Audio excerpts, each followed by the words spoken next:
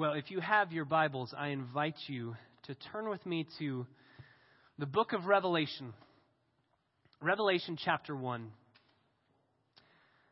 Revelation chapter 1. As you are turning there,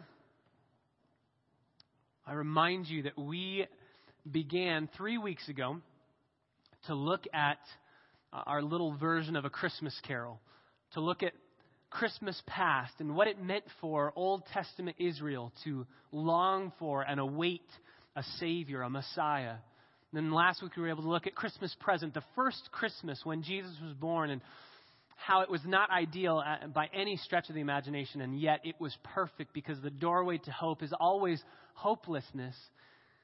And the Messiah was born in a hopeless time for a people that were struggling, that needed hope and help and salvation. They didn't even know their greatest need, and yet Jesus came to meet it. As we come to this morning, we look at Christmas future. We look at what Christmas holds for us now. And as I was thinking about this sermon, I was thinking about a TV show that I've been watching with my wife. My wife wrote me into a show. I find it interesting because as I watch this show, all I want to do is eat food for some strange reason. It's a show called The Biggest Loser, and it's about losing weight and working out. And all I want to do is just eat food while I'm watching it. But what they do at the end of every episode, and I've watched enough episodes now, maybe reluctantly so, but I try to be a good husband and watch what my wife enjoys. What they do at the end of the show is a segment called Where Are They Now? And they look at people who have been kicked off the show, and they look at where they are in their progress now and this dramatic weight loss, and look at how they're living life now. One of the things that happens at Christmas is we think of Jesus forevermore as a little baby, meek and mild and lowly, and we forget kind of the second half of where is he now? What does he look like now? Who is he? Because if we keep him in a manger and we keep him meek and mild and humbled and lowly, we miss who our Savior truly is. And so I thought it would be appropriate as we look at kind of Christmas futures, we look at who Jesus is now, to look at him as he is revealed for us in the book of Revelation. When we think of Christmas, we see Jesus as a little baby. Oh, he's so cute, adorable. Oh, precious little Jesus. When John sees Jesus in Revelation, that is not the way that Jesus looks. And it's not the way that John reacts to Jesus. Oh, it's Jesus. Isn't that cute? He falls down like a dead man. Let's read what he sees, what he hears, the revelation of our Savior. Revelation chapter 1, verse 9. I, John, your brother and fellow partaker in the tribulation and kingdom and perseverance which are in Jesus, was on the island called Patmos because of the word of God and the testimony of Jesus. I was in the Spirit on the Lord's day, and I heard behind me a loud voice like the sound of a trumpet. And it said this, write in a book what you see, and send it to the 7 churches, to Ephesus, to Smyrna, to Pergamum, to Thyatira, to Sardis, to Philadelphia, and to Laodicea. And then I turned to see the voice that was speaking with me. And having turned, I saw 7 golden lampstands. And in the middle of the lampstands, I saw one like a son of man, clothed in a robe reaching to the feet, and girded across his chest with a golden sash. His head and his hair were white, like white wool, like snow. And his eyes were like a flame of fire. His feet were like burnished bronze when it has been made to glow in a furnace, and his voice was like the sound of many waters. In his right hand he held 7 stars, and out of his mouth came a sharp 2-edged sword, and his face was like the sun shining in its strength. When I saw him, I fell at his feet like a dead man. And he placed his right hand on me, saying, do not be afraid. I am the first and the last and the living one. And I was dead, and behold, I am alive forevermore. And I have the keys of death and of Hades. Therefore, write the things which you have seen, and the things which are, and the things which will take place after these things. As for the mystery of the 7 stars which you saw in my right hand and the 7 golden lampstands, The 7 stars are the angels or the messengers or the pastors of the 7 churches. And the 7 lampstands are the 7 churches. This is a very different looking Jesus than we looked at last week. And this is the Jesus that is the Jesus after the ascension, after the resurrection, when he went back to be glorified, home to be with his Father. This is the Jesus at this very second that we worship. This is who Jesus is right now as we speak. Revealed to John in a vision on the island of Patmos. Revelation is an amazing book, and it trips a lot of people up because there's a lot of imagery in it that's a little bit difficult to understand. But the reality is Revelation is not difficult to understand. Once you kind of figure out a couple different keys in it, it's not difficult to understand. And we know that intuitively. We know that inherently in the book because the book is written to reveal, not to conceal.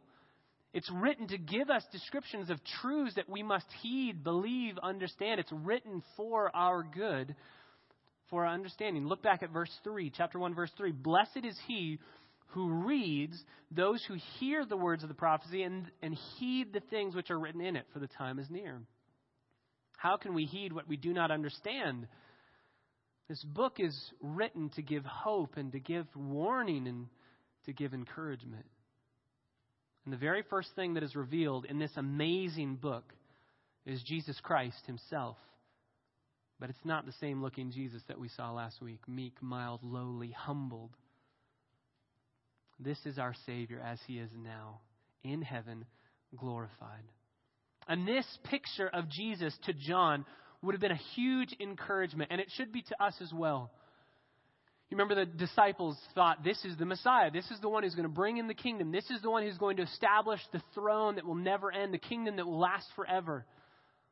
We looked at the hope that Old Testament Israel desired their Messiah to be, who they wanted him to be, and many thought Jesus was that Messiah, and then he dies. Well, surely this can't be the Messiah if he has died. And the disciples are wondering, did we follow the right man? Then he rises from the dead, and they said, yes, we did. We followed the right guy. And then they ask him in Acts chapter 1, as he is raised from the dead, as he is speaking with his disciples, they say, is it now? Is it now that you're going to establish your kingdom? It must be. You must be about to bring in the kingdom that you have promised forever and ever. And then what does he do? He leaves. So obviously the answer is no, not yet. He answers them and says, it's not for you to know. And then he ascends into heaven, gone. And they think, well, who do we follow now? What's our direction now? Were we right? Is this the man to follow? And they start proclaiming the gospel, saying, yes, this is our salvation. And then they all start dying, one by one, martyred for their faith in Jesus Christ. Amidst the persecution, John is the last disciple of Jesus Christ, one of the 12 to be alive. Everyone else has been martyred. He alone, in an attempt to be martyred by being boiled in oil, he survived. God was gracious and kept him alive. And Rome said, we don't want anything to do with you and this Jesus fellow and the way that you're preaching about him, so just get out of here. So they exile him. So the last remaining disciple on the island of Patmos, completely exiled, unable to shepherd the churches, unable to see how the gospel is progressing, wondering, is it over? Maybe he's hearing certain things about the church. He knows these churches, these 7 churches. He knows as Jesus speaks to him and says, I want you to send these letters to these 7 different churches. He knows these churches. He pastored the church in Ephesus for a while. He knows that some of these churches are doing well, but the majority are not. And in the midst of it all, I have to believe he's wondering, has the mission failed? We followed Jesus, but was it the right thing to do? And the gospel that we believed, has it ended? Will anybody else receive the good news of Jesus Christ? And then, as if to answer that question, Jesus speaks. Jesus speaks. In this passage, there is a massive amount of encouragement for followers of Jesus Christ. Even in the midst of difficult times like John was facing, even in the midst of churches just failing and doing terrible things in the name of Christ. I mean, if you look at these churches, Ephesus had abandoned its love for Christ, completely abandoned. They had left their first love. Pergamum was involved in idolatry and immorality. Thyatira was completely involved in sin and worldliness, compromising the message of the gospel. Sardis, Jesus says, is dead. They are a dead church. Laodicea was so nauseating, you remember, to God that God says, I'm going to vomit you out of my mouth. Smyrna and Philadelphia were doing well. They were hanging in there, the minority. But there's hope, even in the midst of all of this. I think for us as well, we look around and the state of affairs of our churches as a whole doesn't look too good. Evangelicalism as a whole doesn't look promising. And yet in this passage, there are 7 different ways in which Christ is working in his church now. The glorified Christ working in his church now that are an encouragement to John and are an encouragement to us as well. 7 different ways in which Christ is working in his church at this very moment. Let's pick it up in verse 9. John, the brother and fellow partaker in the tribulation and the kingdom and the perseverance which are in Jesus Christ, was on the island, exiled again on Patmos because of the word of God, because of the testimony of Jesus. And he was in the Spirit on the Lord's Day. So this is Sunday. And in the Spirit just means it's a spiritual vision. It's a vision beyond the human senses. This is something different. This is something supernatural. And it's so intense to John that there are many times in the book of Revelation that he has to be reminded to write down the things he has seen. Because he's just staring, going, what is this? And somebody has to tap him on the shoulder. No, keep writing. Don't stop. I know you're blown away, but don't stop. Keep writing. Even here, there's a voice as he is looking at what's happening that says, write down, write in a book what you're seeing here, and send it to the churches. And in verse 12, as he hears this voice speaking to him, John turns, and the first thing he sees are 7 golden lampstands. And we're told what those lampstands are. Those are the 7 churches. Those are the churches of Ephesus, Smyrna, Pergamum, Thyatira, Sardis, Philadelphia, and Laodicea. Those are the churches, and there are 7 stars that are held in Jesus' hands, and those are the 7 pastors of these 7 churches. And as he turns, verse 13, in the middle of the lampstands, he sees someone like a Son of Man, or literally the Son of Man, clothed in a robe reaching to the feet and girded across his chest with a golden sash. Number 1, the first way in which Christ works in his church is seen in verse 13. Jesus, number 1, we'll say it this way, Jesus inhabits his church. Jesus inhabits his church. He's in the middle of the lampstands. He's directly in the center of these 7 lampstands. He has not left the church to be on its own. He has not left the church to his own devices.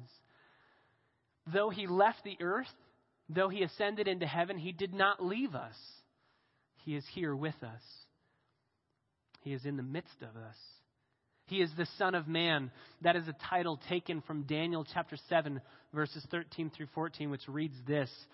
Daniel says, I kept looking in the night visions, and behold, with the clouds of heaven, one like the Son of Man was coming. And he came up to the Ancient of Days and was presented before him. And to him was given dominion, glory, and a kingdom, that all the peoples, nations, and men of every language might serve him. His dominion is an everlasting dominion which will not pass away, and his kingdom is one which will not be destroyed. Jesus is this Son of Man. He calls himself Son of Man more than any other title in the gospel records. And he is here moving in his church. He is the Son of God who has taken on human form. Exactly what we celebrated last week. He is in the midst of us. He is still in the midst of his church, working, inhabiting his church. He is God with us. He is Emmanuel, as we celebrated last week. As one commentator says, Christ is not an absentee landlord. He is with us. He is for us. He is here. He inhabits his church. And John sees that. John also sees, number 2, that Jesus intercedes for his church. Not only inhabits his church, but he intercedes for his church. John sees that this Son of Man, in verse 13, is clothed in a robe, reaching to the feet, and girded across his chest with a golden sash.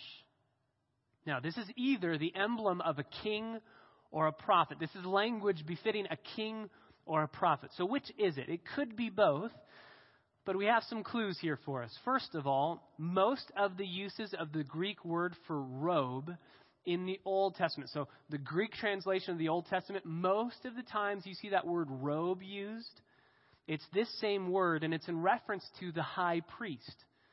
So it could either be king or priest, but when you see this word robe used, it's most often speaking of the high priest.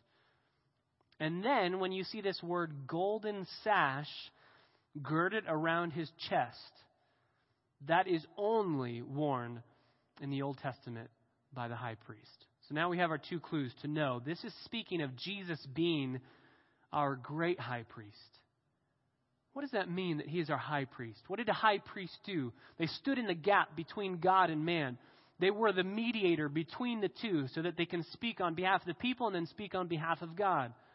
And as the human race in all of their sin would say, okay, we need to be presented before God, the high priest would take the sacrifice that would atone for the sins of Israel, and he would stand in place of the entire nation, offering the sacrifice, making atonement for their sin.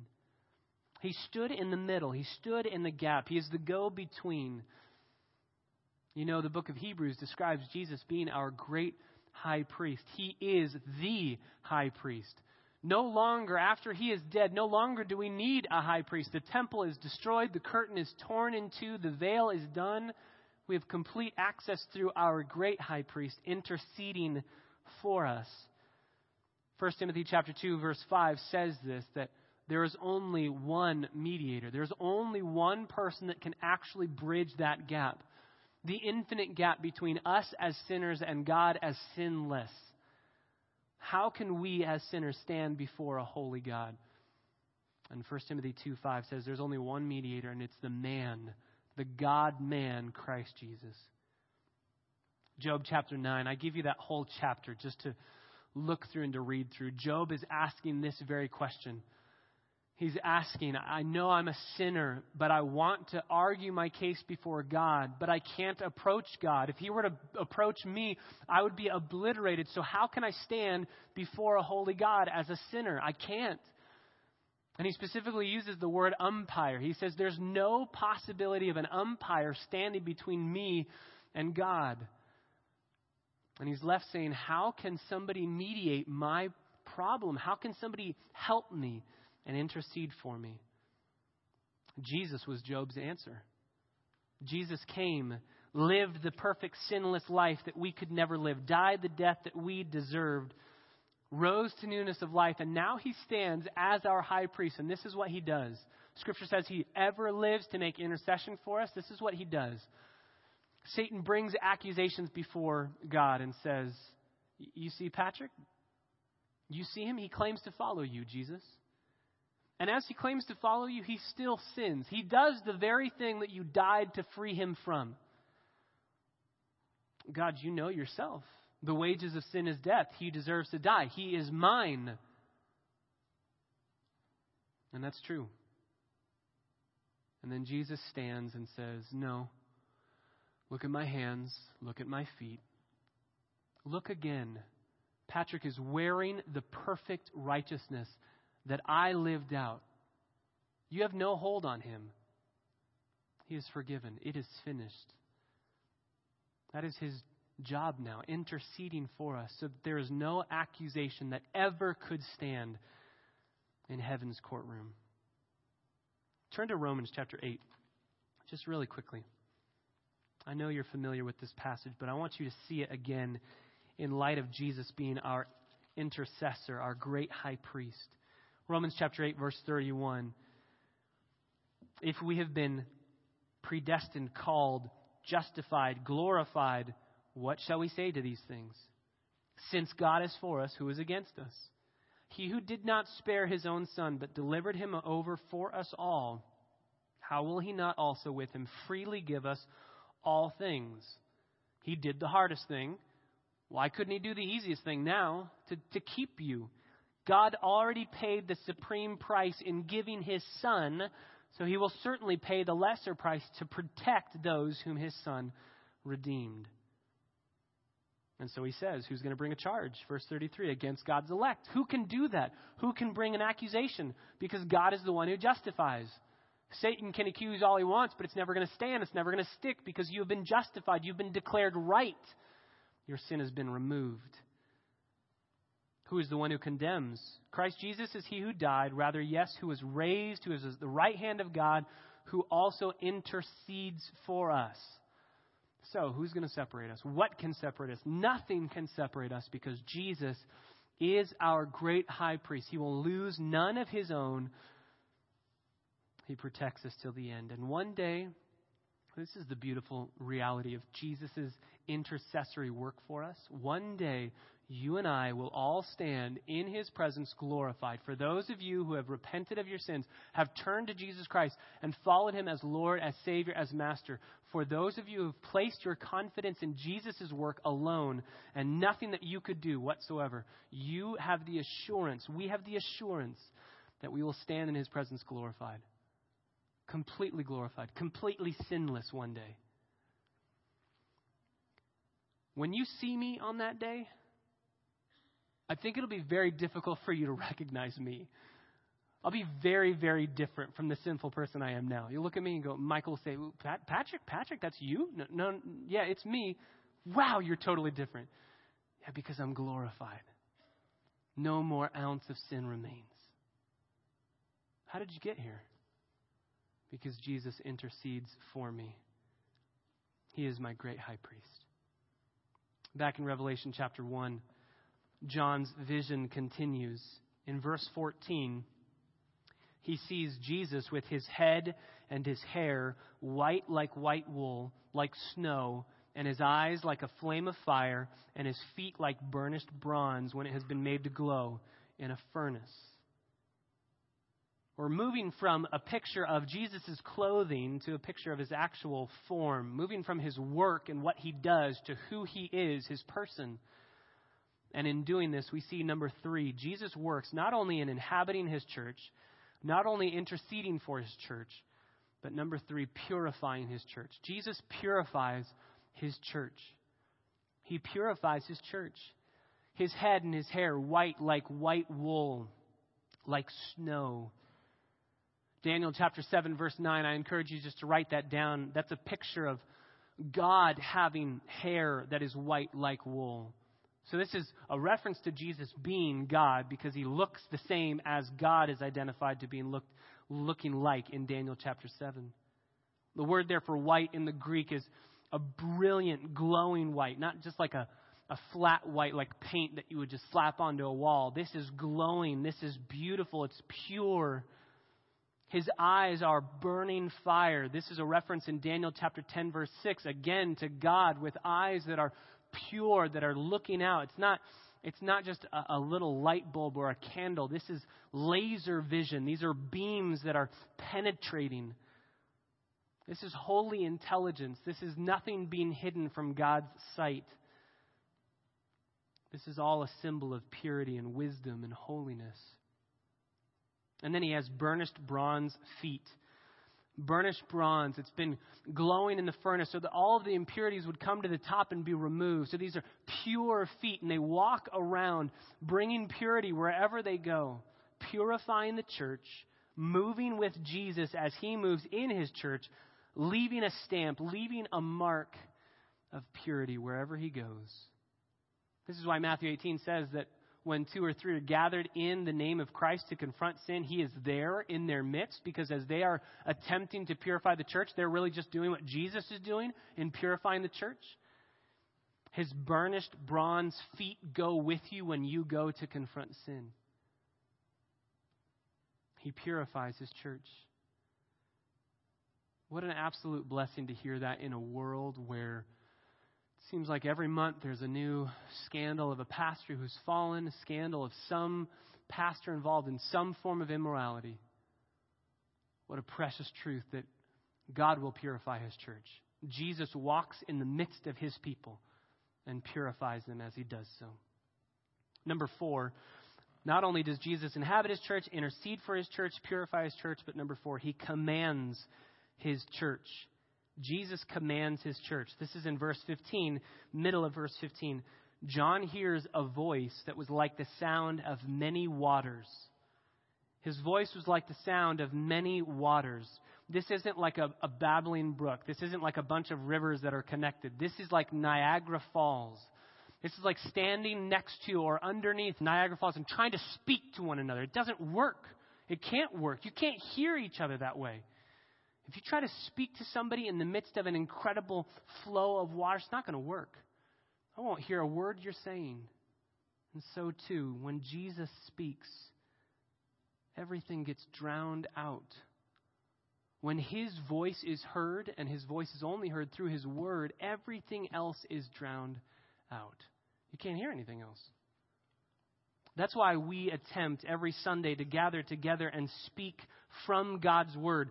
Speak with authority from what his word says, because the only authority that the church has is the authority that God gives in his word.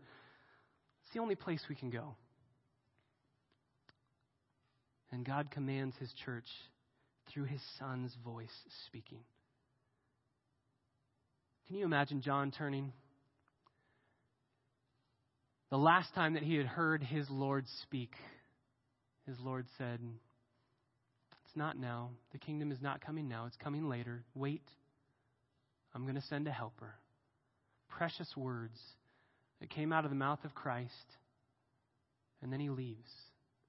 And the very next time that John hears the voice of his master, it's a voice that is crushing. It's a voice that is weighty, that is filled with sobriety and gravity. It's a voice that comes cascading down upon his eardrums, so much so that John says, I can't even hear anything else but his voice. When you open God's word, do you hear his voice that way? Do you hear his voice speaking to you, and every other voice fades away? That's the way it should be, as he commands his church. Jesus commands his church. So he not only inhabits his church, intercedes for his church, purifies his church, and commands his church. Number 5, fifthly, he controls his church. Verse 16, Jesus controls his church. How does he do it? In his right hand, he held 7 stars. These 7 stars are the 7 pastors, as we'll find out later in chapter 2. These 7 stars are the 7 pastors of the 7 churches. And where are these stars? They're in Jesus' hands. He holds them. They cannot wander. They cannot stray. They cannot leave. They cannot go somewhere else. Jesus holds them captive. The Lord has not left the church to mere human leadership. Even as the little song says, he's got the whole world in his hands. He's got pastors in his hands, and he controls them where he desires them to go. He has not left us alone. We are in the palm of his hand. Not only does he control, but he also protects. Sixthly, he protects his church. He protects us. This is in verse 16. Out of his mouth came a sharp, 2-edged sword. This is a 4-foot-long, huge sword that would take 2 hands to wield. And it's simply coming out of his mouth. What is it doing? Turn to chapter 2, verse 16. Chapter 2, verse 16 says this, "Therefore quickly repent, or else I am coming to you quickly, and I will make war against them with the sword of my mouth." That's the same sword. So what is this sword doing? It's making war against people. Who are the people that it's warring against? It's in this compromising church, the church at Pergamum. It's against false witnesses. It's against fakes, deceivers. It's against cults and frauds. Jesus says, you might claim to believe in God, but you don't really, and I'm going to come against you with my sword. The reality is we're not fighting alone. In fact, we're not really fighting at all. The fight that we have is the fight that God is waging war through us and in our midst, because he lives to protect his church. Finally, Jesus reflects his glory through his church. He reflects his glory through his church. This is the end of verse 16. His face was like the sun shining in its strength. His face was like the sun. Brilliant. Try staring at the sun and see how long you can last. Don't really do it. John looks and he sees the brilliance of this face. One of the last memories I'm sure that John has of his Savior's face is a face that was bloodied, beaten beyond recognition, beard pulled out, crown of thorns imprinted on his brow. And now he can't even stare into his face for long for fear of his retinas burning. His face shines. And as he stands in the middle of the 7 lampstands, his face is shining brilliantly in the midst of those churches, in the midst of the lampstands. Matthew chapter 13, verse 43 says, "The faces of the righteous shine like the sun." We can image the glory that Jesus has. We don't have his glory, but we can image that righteousness. We can image the glory that Jesus is displaying here as we live in the church, as we live righteously amongst one another, as we live to please our Savior. That's why 2 Corinthians chapter 4, verse 6 says that God's glory shines in us to give the knowledge of the gospel of the glory of God. God's glory shines through his church. So he inhabits his church. Jesus intercedes for his church. He purifies his church. He commands his church. He controls his church. He protects his church. And he reflects his glory through his church. What's the response to all of this? John sees him, and verse 17 falls down at his feet like a dead man. John, the disciple whom Jesus loved. John, the disciple who was able to recline on Jesus' chest at the Last Supper. John, the disciple whom Jesus loved, falls down like a dead man. Says, "I can't be in your presence. I'm a dead man." And what does Jesus say? He places his right hand on him and says, "Do not be afraid. I am the first and the last. I am the living one. I was dead for you, but I'm alive. Behold, I'm alive forevermore. And the keys that I have are the keys to death and to Hades. No more condemnation for you. No more fear of death. No more sting in death. It's been removed. I died for you. Your sins have been paid for. The very reason that you are fearing right now, don't fear. Your sins have been paid for." And then he says, "Get back to work and write." Verse 1 of chapter 2, "To the angel of the church in Ephesus write." You have work to do. Write this down. This is the Jesus that we worship. This is the Jesus that at this second is standing in heaven before the Father. This is our great high priest, our God, our King, our Master, our Lord. This is Jesus. And yet, as we celebrated last week, he left this scene, he left this picture to come down, to be born, to humble himself and tabernacle among us, to make his dwelling place among us. It was an amazing story that I heard this last week. It was written by Ron Walters of KKLA, and he said this. It was a typical Bethlehem evening. Dinner was a memory, and chores were all done. Parents were busy making their rounds, tucking in their sleepyhead kids. The stars were out, but nothing else was out. The weary town had all but said goodnight. It may have looked like any other night, yet this was a night the world would never forget. A child was born of a virgin. Little old Bethlehem had certainly seen its share of visitors, but never one like this. And then listen to the description that he gives of Jesus coming from heaven to be born as a man. The prophets had provided pieces of this divine puzzle, but even they did not understand the wonder of this event. The Alpha and Omega was born. He who made all flesh was now made of flesh. The Ancient of Days had the skin of a newborn. The same voice that commanded creation into being had the familiar ring of baby talk. Never before had the eternal become so tiny, the Almighty so helpless. He had outmuscled Pharaoh's army, but now he was held in Mary's arms. The eyes that see from everlasting to everlasting could barely open. The God who never slumbers was fast asleep. Never has there been greater disparity, trading his throne room for a stable, the worship of angels for the lowing of cattle, exchanging hallelujahs for a mother's lullaby. Angels were dispatched to spread the word. And their first stop, the late night shift of shepherds. It was good news. It was great joy. It was one sentence. It was one verse. It was just small, 19 tiny words. For unto you is born this day in the city of David a Savior, which is Christ the Lord. The announcement needed no explanation, only directions. You will find the babe wrapped in cloths and lying in a manger. Finally, the wait was over. The Messiah had come. Nothing else mattered, not the late hour, nor the restless sheep, nothing. This was an invitation they couldn't refuse, a party they couldn't miss. It was the birthday of the God-child. And yet lowly shepherds were summoned. And suddenly their fear was replaced by excitement, doubts with hope. One can only imagine the thoughts of those shepherds as they found the baby king in that makeshift maternity ward. There was no entourage, no ostentatious fanfare, no pompous displays. Where's the red carpet? Where's the blaring trumpets? Where's the royal crib?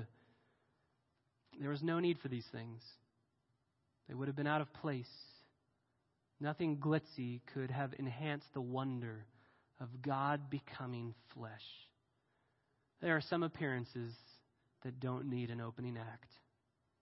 And there they were, quiet perhaps, motionless no doubt. Someone may have asked to hold the baby. One confused shepherd probably wished he had paid attention in Sabbath school.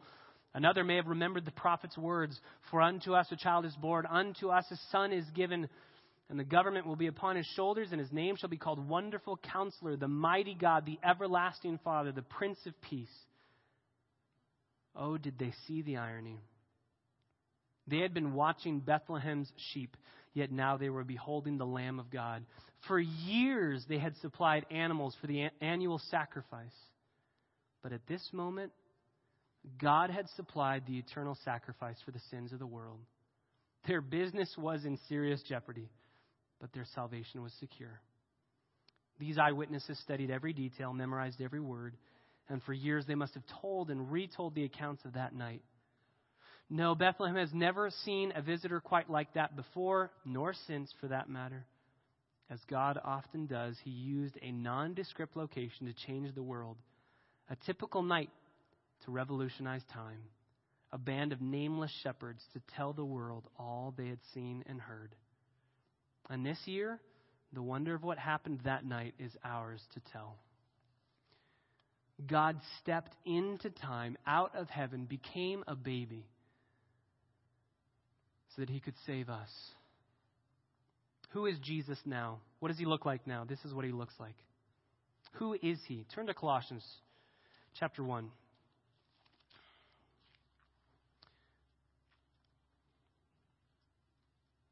Colossians chapter 1 is an important passage here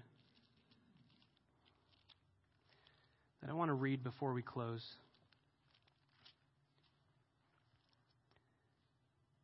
Two of the most important questions that you could ever answer are, who is Jesus and do you know him? You can be right about those two questions and wrong about everything else in life and nothing will matter. It's fine. You're secure. You can be wrong about those two questions and be right about everything else in life and spend eternity in hell separated from God forever. Do not be wrong about these two questions. You cannot be wrong about these two questions and be right with God. You can't. Who is Jesus? Paul says in Colossians chapter 1, verse 15, Jesus is the image of the invisible God, the firstborn of all creation. For by him all things were created, both in the heavens and on the earth, visible and invisible, whether thrones or dominions or rulers or authorities. All things have been created through him and for him. He is before all things, and in him all things hold together. He is also head of the body, the church, and he is the beginning, the firstborn from the dead, so that he himself will come to have first place in everything. For it was the Father's good pleasure for all the fullness to dwell in him, all the fullness of deity to dwell in him, and through him to reconcile all things to himself, having made peace through the blood of his cross. Through him, I say, whether things on earth or things in heaven. Who is Jesus? He is the image of the invisible God. Number one, he is God. Jesus is God. All of the attributes that belong to God alone are found in Jesus, so Jesus must be God. Number two, Jesus is creator. By him, verse 16, all things were created, both in the heavens and on the earth, visible and invisible, whether thrones or dominions or rulers or authorities. All things have been created through him and for him. Everything was made by him and for him. Jesus is the creator of all things. He created you. You are accountable to him. Number three, Jesus is the sustainer of all things. Verse 17, he is before all things, and in him all things hold together. He not only created you, but he sustains you.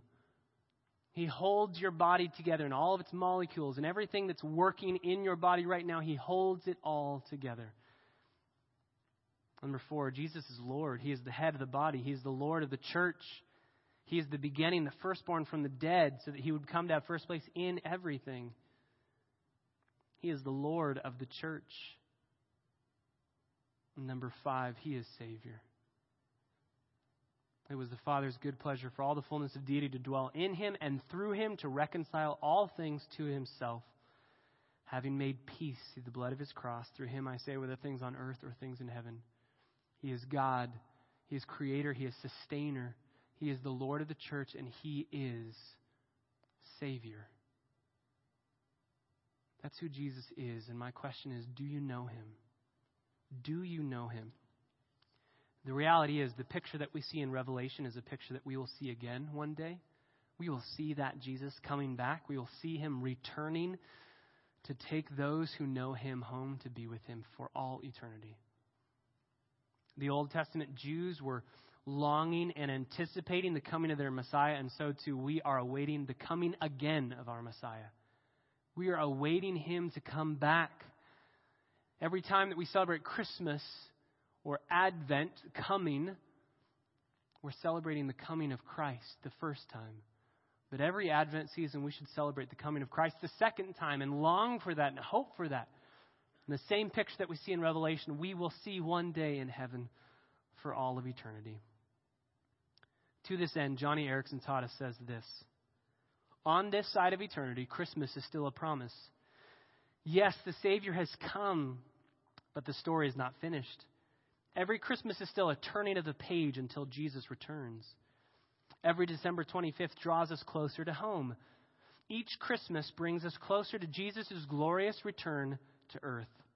When we see him as he is, the King of Kings and the Lord of Lords, that will be Christmas indeed. Talk about Christmas gifts.